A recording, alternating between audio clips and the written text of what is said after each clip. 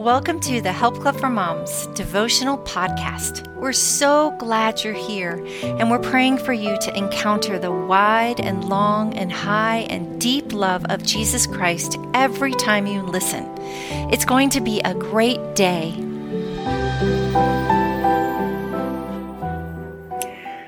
Creating an Environment of Course Correction by Dr. Michelle Anthony, read by Tracy Barsky. Let's pray. Father, I thank you so much for the wisdom that we're about to hear. I pray, Lord, that you would be speaking to each person listening to this, Lord, that you would just draw near, speak wisdom. I pray that you would bring every mama to this podcast that needs to hear this today. And I pray that you would bless this time of devotion, even if it's the shortest amount of time that she can offer. Lord, I pray that you would multiply that time. In Jesus' name I pray, amen.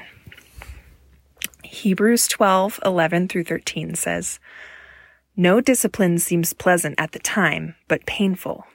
Later on, however, it produces a harvest of righteousness and peace for those who have been trained by it.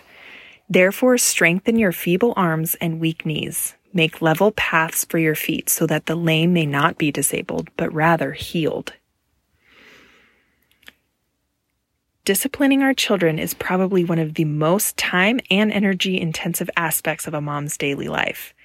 Yet how we discipline our children and how that discipline reflects who God is supremely important. The answers to these questions make the role of parenting something we can't take lightly. The author of Hebrews explains how course correction works in Hebrews 12:11 through 13. There is a greater goal than stopping bad behavior. It is found in the last word of verse 13, healing.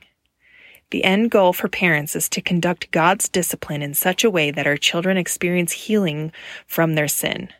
Few people will acknowledge feeling just as loved in their sin as they do in their success, but this is a biblical concept for those who are in Christ. Our standing with God is not shaken when we need correction.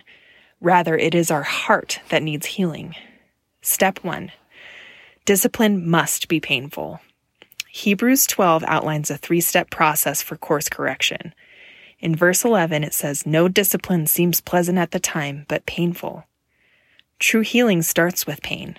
So the first step is to determine what pain is for each child, because each child is wired differently. Pain for one child is different from pain for another. But Proverbs 22:6 urges us to train up a child on the way he should go. As you take into account the personality and inner makeup of your child and how she responds to you and to circumstances, then you can identify what pain is for her. With God's help, you can adopt a child-specific discipline model. Step 2. Build them up in love. The second stage comes from verse 12. Strengthen your feeble arms and weak knees. Think about this for a minute. This is a word picture of arms and knees that have broken down. The parts of the body that allow us to move forward productively have gone limp. So in course correction, immediately after we bring the pain, we also bring restitution to that child in love, in reassurance, and in encouragement. It's important to note that the one who brings the pain must be the one who brings the love and encouragement. This takes effort and practice. We need to learn the art of speaking to our children and not at them. They also need affection. We can hug our children, touch their shoulders or their legs, something physical to tell them they are loved. Step 3. Make a straight and level path. The third step in God's plan for course correction is stated in Hebrews 12:13. Make level paths for your feet, so that the lame may not be disabled, but rather healed. Making a level path for our children's feet simply involves plotting out the new course for them. Here we teach them what it means to change and acknowledge that they will need God's help to do this. Making a level path is telling them you have an idea of how they can navigate differently should the experience arise again, and then walking through those steps. This is where God can use our wisdom gained from having lived and made our own mistakes. We share ourselves with our children candidly. Questions to ponder. Which of these 3 steps is most difficult? Why? Have you fallen into the trap of good cop, bad cop with your spouse if you are married? If you are single, does the weariness cause you to become more strict or more lenient? In what ways do you want to discipline similarly or opposite to how you were disciplined as a child, and why? Faith-filled ideas. Here are a couple of practical ideas that might help you to view course correction as a reflection of God's love instead of something that is draining you each day. Seek a child-specific pain. Write down for each child what is painful for him or her. Practice building your child up in love and affirmation immediately after the pain so that they equate the two as going together. And don't forget to give specific words of encouragement to set forth a straight path for her to walk in. Reward or recognize when this path is chosen. Play a course correction game with your young children where you give them two options of a path to take. You can place two divergent paths on the floor with colored paper or pillows. One path leads to peace and righteousness with God, and the other path leads to pain and sadness.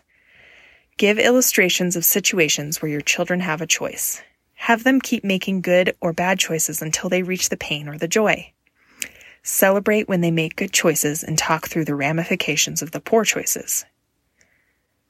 Read Matthew 7:24 through 29 and explain how the person who heard the words and obeyed was like the man who built his house on the rock, and the one who heard the words and did not obey was like the man who built his house on the sand.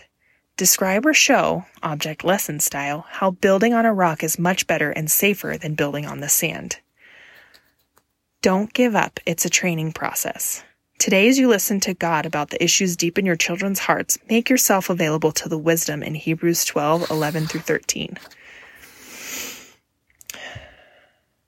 Thank you, Lord, for this wisdom and insight from your word and the breakdown from Dr. Michelle Anthony. I pray, Lord, that you would be guiding each of us in this process that is so difficult sometimes in disciplining our children. And I pray that you would use our discipline to train our children up in a way that leads to love and connection and a desire to stay connected as a family, and also for them to follow after you, Lord. And I pray that we would remember that you have grace that covers over any mistakes that we make, any that our children make, Lord. And I just pray that you would give each mama peace today. And I pray that she would trust and rest in you. In Jesus' name, amen.